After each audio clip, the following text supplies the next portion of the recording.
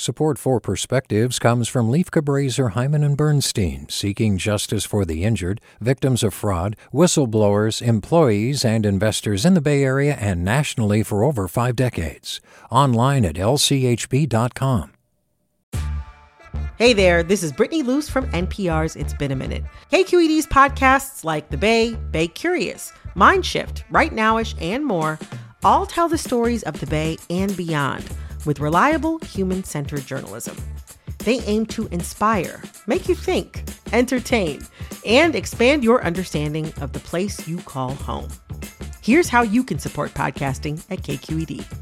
Showing your support is easy, and you can join Brittany in supporting KQED Podcast too at donate.kqed.org/podcast. That's donate.kqed.org/podcast. From KQED. I came out to my 5th grade class when I was 9 years old, and even had a coming out party. Sometimes it feels like I've been out forever. But my father's side of the family doesn't know I'm gay.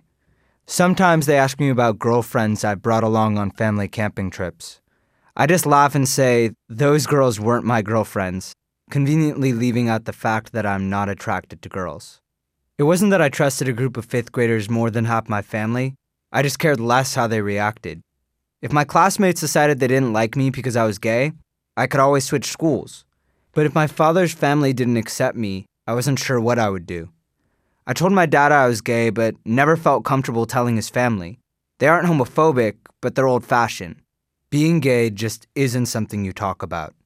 Recently, I wrote an editorial about the It Gets Better videos and my experience growing up gay in the Bay Area.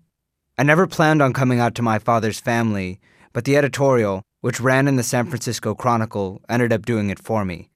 I hadn't seen my father's family since the article was published, and I was dreading Thanksgiving with them. Pulling up to the house in my dad's car, I already had a speech written out in my head. Something beginning with, "You think you can judge me?" I had even gone as far as to think through my dramatic exit, if things didn't go well. But when I walked in, everyone greeted me normally, barely turning their heads from the football game on TV. I sat down by my uncle, whose reaction I feared the most. "I read your article in the paper," he said. "I only have one problem with it."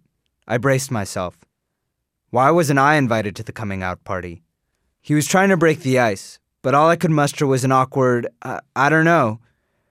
I spent so much of my life worrying about this moment, and it ended up being the most anticlimactic coming out ever.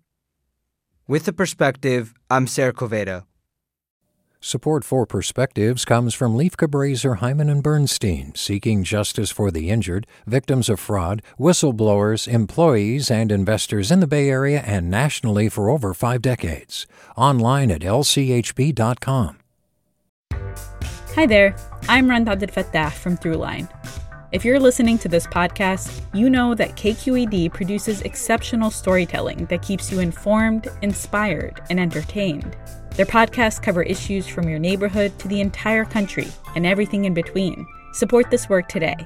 You can help us continue to bring quality podcasts to your ears. Just head to donate.kqed.org/podcast. That's donate.kqed.org/podcast.